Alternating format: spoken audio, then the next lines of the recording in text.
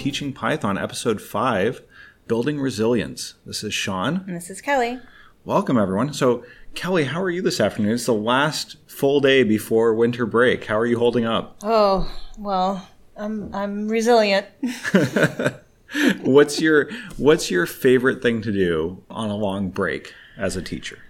On the long break, I have all my books ready to go. I like to go to the beach and actually dive into some books that I've been putting off during the work weeks to try to check off some of those books from my book list. How about you? I also have a pile of books ahead of me. I also have probably 3 different coding projects right now that I want to tackle over the break just to catch up on a few things. And then I'm also looking forward to spending time with my family. Oh, that sounds like a nice restful time for teachers. That's right. So just a quick reminder of who we are. So my name's Sean Tiber. I am a coder who recently became a teacher. And I'm Kelly Schuster Paredes. I'm a teacher who is becoming a coder. Right. So today we're going to be talking about resilience and how do you build resilience with your students and why is that important? So what we'll be talking about today are some ways to build resilience. We're going to explore that topic and some ways that we've seen it manifest itself in our classroom. And we're going to dig into what we can do to make that part of your lesson and part of your curriculum. And I really love this topic because regardless if you teach computer science or physics or math or history, this topic about building resilience in a student, in a child, is applicable for any curriculum. So I think this is a really important topic, especially for middle school teachers. I think middle school is really all about resilience, both for our students and the teachers. So let's start. What do we mean by resilience? When I think of resilience, I think of a number of different words that I've heard. Grit, determination. Perseverance, bounce back. Right? Picking yourself up and dusting yourself off after failing. Yeah, okay to fail, right? Understanding failure. So why is that important, Kelly? How have you seen the importance of failure as part of your teaching? It's so interesting. It's an interesting topic to me. I really like this idea of resilience. We often equate failure to a grade. We, at least in computer science, we try to omit that idea that a failed code or a failed program is a grade and that the true grade is being able to stick to coding. I think if it's something that's too challenging, kids tend to not do it. And that's something we don't want. Yeah, I think that's a really hard connection to overcome. In our grading system, F stands for failure. Yep. And so no one wants to fail because no one wants that F on their report card. Nobody wants to have that uncomfortable conversation with their parents to say, why did you get an F in this class? Mm-hmm. And so the biggest thing that we start off with is helping our students understand that we want them to fail in our class, but we don't want them to fail our class. Exactly. Right? So what's the first thing or the first goal of building resilience in computer science and in your course? In any course, regardless of computer science, you need to get to know your kids quick. You have to really find out about their beliefs, their abilities, and you need to know which buttons you can push.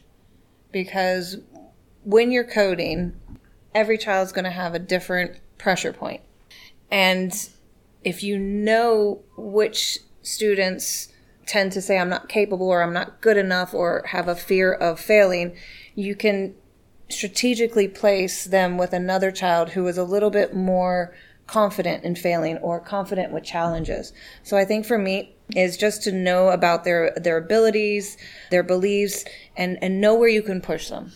Yeah, I think that's a good point. And one of the things that I've seen is being able to know the difference between a student who's a perfectionist, who wants everything to work perfectly the first time, and a student who's just not confident. Because they really have different needs and motivations. While the end result may be that they're afraid of failure, what's motivating that fear of failure is very different. in each case.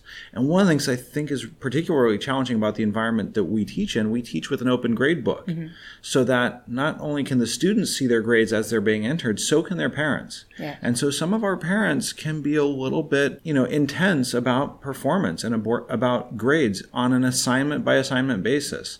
So some of our education also has to be about not just the child, but the environment that they're in, including their parents, and helping their parents understand the motivations that we're trying to work with for our students. Yeah, and I think having an F in the grade book, or a lower grade, in our cases sometimes, or C, a lower grade in the grade book, that the kids can actually continue to do positive things and make up that F grade. I think that really makes a lot of sense, that we have to change behavior and beliefs, not just with the students, but also with their environment. What types of behaviors are you looking to encourage from that student that help shift their overall attitude towards resilience and failure? There's two of them, and we'll start with the first one. I really think that we have to embrace the mistakes. When we celebrate, the oops, the things that go wrong, and we joke about it and we make light that, oh, okay, you didn't get it right now, but go back to your seat, try it again, and talk about it. And one of the ways that I've found that works, or that works particularly well, is I don't present myself as infallible. I show that I make mistakes too, and I model the behavior I want to see when mistakes happen. Yeah. So I will reflect upon a lesson at the end and say, this did not work the way that I wanted it to. And here's what I would do differently next time. And here are the things that I'm asking for from you in order to make that happen. Yeah, it's kind of like that mental toughness. It's like that mindset that it's something that has to happen in order to grow. I tell them the story all the time, how do you think a baby learns how to walk, or a toddler learns how to walk? It's like constantly falling down and getting back up and falling down that helps you to learn how to walk.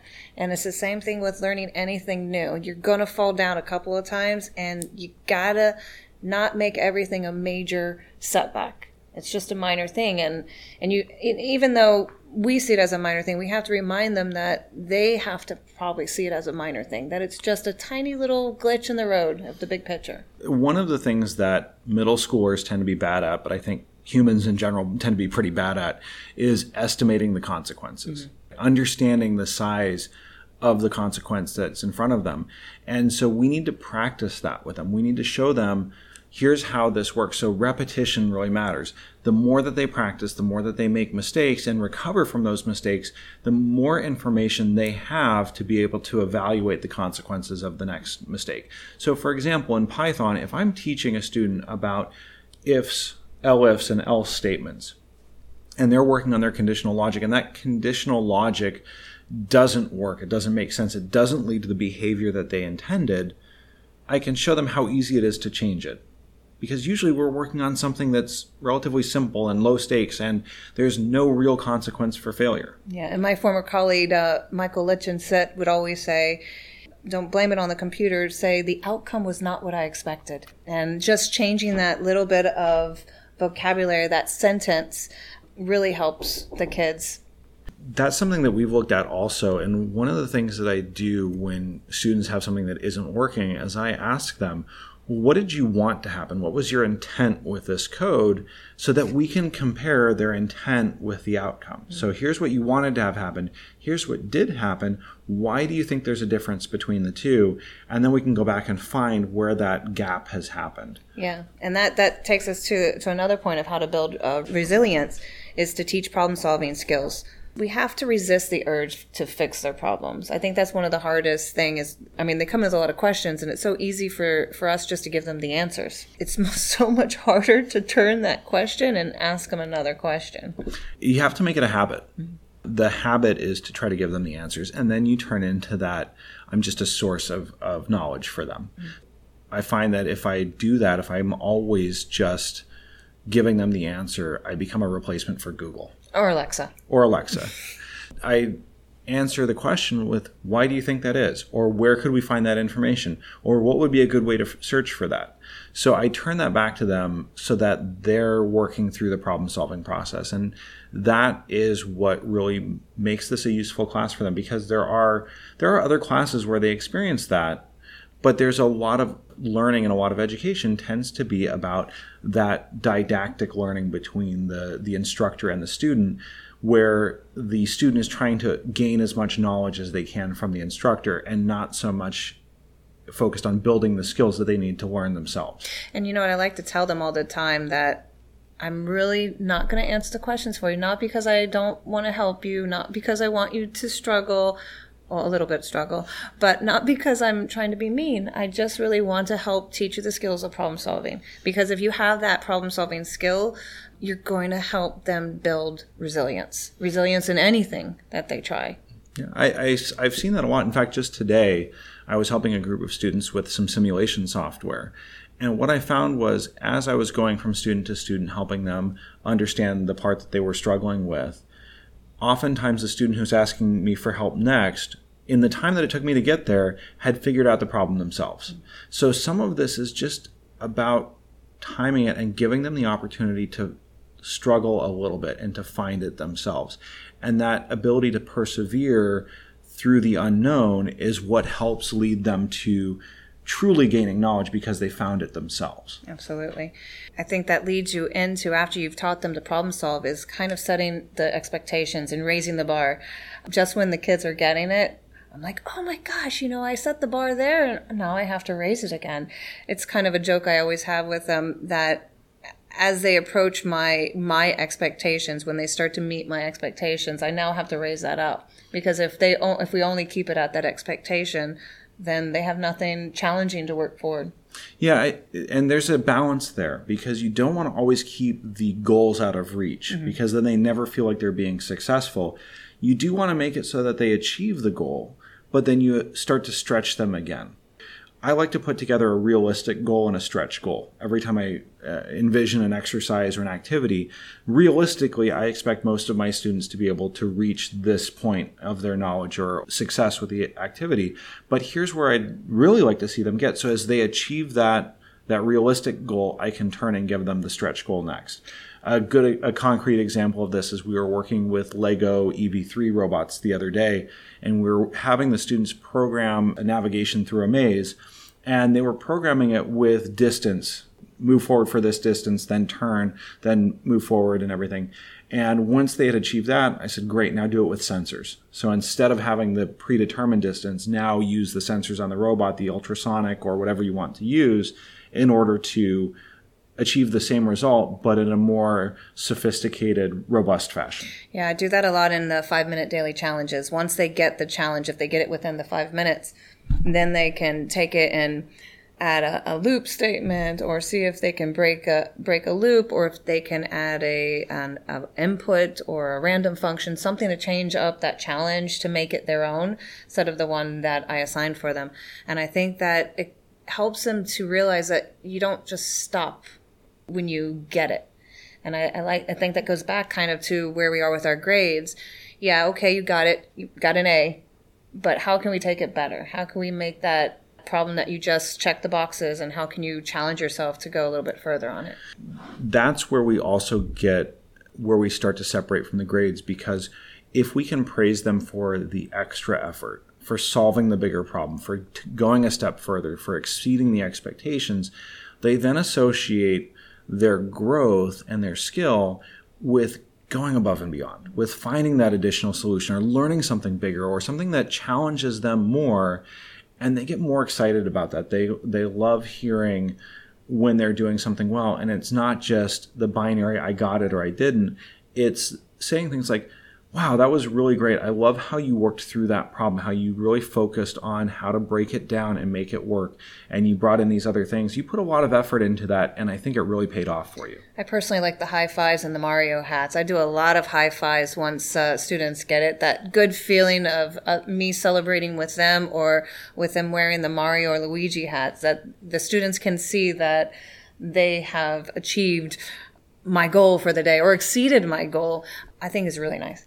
I printed a bunch of 3D printed mustache rings, actually. Just simple little rings with a mustache on it.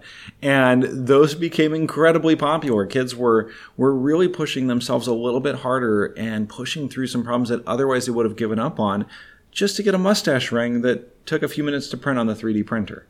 Yeah, and that goes back to another point about resilience. There was a point last quarter where almost all the students, it was that 6 week right before the click happens, there was a moment where everything was negative. Everything was, I can't do this is too hard. And I just came into that classroom and I said, okay, stop.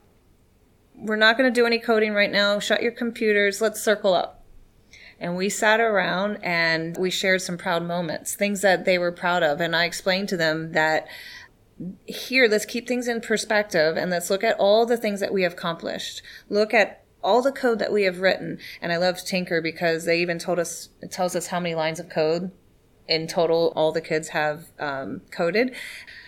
Just sharing those proud moments. Again, another thing whenever they get down on themselves or they're losing that resilient aspect is just to come back and let's share the proud moments. Think about something that you're proud of. I think back to when I was first learning how to code. And I think about the first time that I took a computer science course, and it was my sophomore year of college, and I was on the verge of failing the course. And I think back to that moment, and I decided that I wasn't going to fail, that I was going to find a way to get through it. And it was hard. And it's problems now. It was a problem set that I probably would be able to solve fairly easily now. But I remind myself when I'm teaching that this is not easy. That these are hard things, hard concepts to grasp for the first time. And that sense of being on the verge of failure and having to dig deep and find some inner strength to get through it really made a big difference for me. And what I ended up doing was going to the computer cluster. And I spent 2 full days in there, more than 20 hours, coding every single problem that would be on the final. And solving all the problems and sticking to it and getting through it and making it happen and figuring out what I needed to know in order to be successful on the final. It was hard and I struggled and I couldn't figure it out and I was exhausted by the end of it. But when it came time to do the final, because I had gone through that struggle, I was able to finish the final in half the time with the absolute certainty that I was going to get a passing grade because I knew what I was doing. And for me, that was a turning point. That was my own personal turning point in computer science, because if it wasn't for that, I wouldn't have had my big click, that moment where everything clicked together and I said, I can do this and I know how to make it work. Yeah, and that's that balance between what we just talked about was the mental resilience, that mental toughness, the ability to motivate yourself to keep going, and the practicality of resilience. And I think we've learned a couple of tricks. One of the tricks that I do a lot, and I actually picked this up in community college, or no, it was at community college. I had to take a class at community college because they didn't offer it at my regular college. It was an anatomy course. And I had I forget his name of the college professor, but every single day he would say, repetition, repetition, repetition. That's the only way you're going to pass my class. And he was right. Sometimes those little skills, we just got to remember. We just got to do them over and over again. And that helps us to develop these resilient skills. And so I do the same thing in the classes, doing it over and over, not necessarily repeating the same exact words, but doing user-friendly inputs and doing that challenge and then doing another challenge the next day and showing them that if they use that code from the day before, they can solve the problem for today, and just strengthening that confidence and that mastery. It's interesting. We listened, I think we both, or each of us listened to the Talk Python podcast a few weeks ago, where one of the founding members of the Microbit team was on there, one of the people who was responsible for bringing MicroPython to the Microbit. And he, I believe, had a musical background. He had been a professional musician and a music teacher before he became a computer science teacher. And one of the things that I found fascinating about his approach is that he applies a lot of the same techniques for learning music for learning code. When I think back to learning music, and I wasn't a great musician, so hopefully maybe this is a better metaphor or allegory than it is an actual outcome. But when I think about the way you learn music, there's a progression to it. There's a place where you start, and there are things that you practice. There are sections that you practice. There are techniques that you practice. There's bad habits that you eliminate through repetition. And that act of practicing and repeating and employing it over and over and over again really seems to make a difference. And I can't say that it's the same sort of thing where you should write 1,000 if statements before you figure it out. It should be, I'm solving problems, and maybe every time I write the next if statement, I have to think through it. But there's a point where I don't have to think through it anymore, where I know it because I've practiced it and I've repeated it. Yeah, constant progress to build competence. And we define competence in a very specific way. Competence is really confidence built through knowledge, that you know how to do something and that you have a skill that you've built. So it's not confidence based on nothing. It's confidence based on proven mastery of an area. And I like to remind the students all the time, sometimes they'll say, well, I don't understand how Mr. Tiber can just write those codes. And I said, well, he's been doing it a long time, but stop. Let's look at the code that he's writing. Can you follow along? Can you read it? And they're like, oh yeah, I can read it. So that's that building that constant repetition of that code when we do a code along or when we do a daily challenge, that we're building and we're progressing to a point where we want them to be. Right. And really that point is being literate, really being able to read and understand and follow along with what's happening and feel that they get it. And when they don't understand it, what techniques, what tactics can they employ to get back to that place of keeping up and being on top of it and being knowledgeable. And you have a really fun way of helping to build repetition in your teaching style by helping the kids make connections. We do a thing called serious play, and some of that serious play is about showing them the things that they use every day or that maybe they have the opportunity to use here at school that really help reinforce the concepts. So one of the things that we've done, for example, is we've done a robot football game. So we put masking tape down on the carpet and we tape out the field, and the students are playing football against each other with the robots. They're moving the block around. That process of working through it and seeing how the movements happen, I find when they're engaged in that gameplay and they're practicing it over and over again, they start to think through problems a little bit differently. They start to think about, okay, if I was going to program this to move, how would I do that? What would that look like? Yeah, and they do a lot of connections with our 20% time. I notice the kids that really get engaged with the 20% time projects are the ones that pick something they like. Most of the time it's a gameplay. We have a lot of kids make little soccer or tabletop games or basketball. A couple of my kids are looking into force-sensitive resistors in order to play some games right now. You had a really cool 20% time project with some girls in a makeup case. Yeah, it actually came up spontaneously. It was a very organic lesson.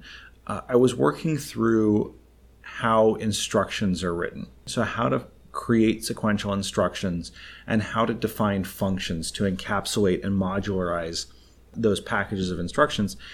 I was going to teach this using Turtle, and it was a Monday morning, first period, and I can see everybody in the room is just not really engaged with it. They're not there yet, and maybe if I taught it later in the day, it would be fine, but at that point I was reading the room and saying this is not going to go well.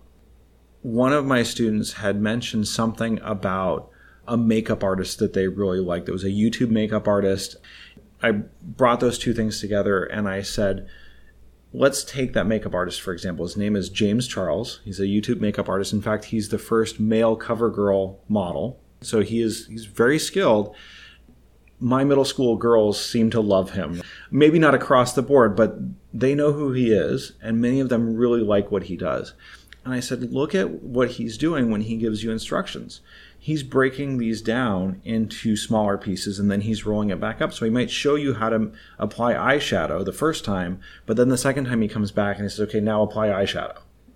So I said, you can make that connection to coding as well.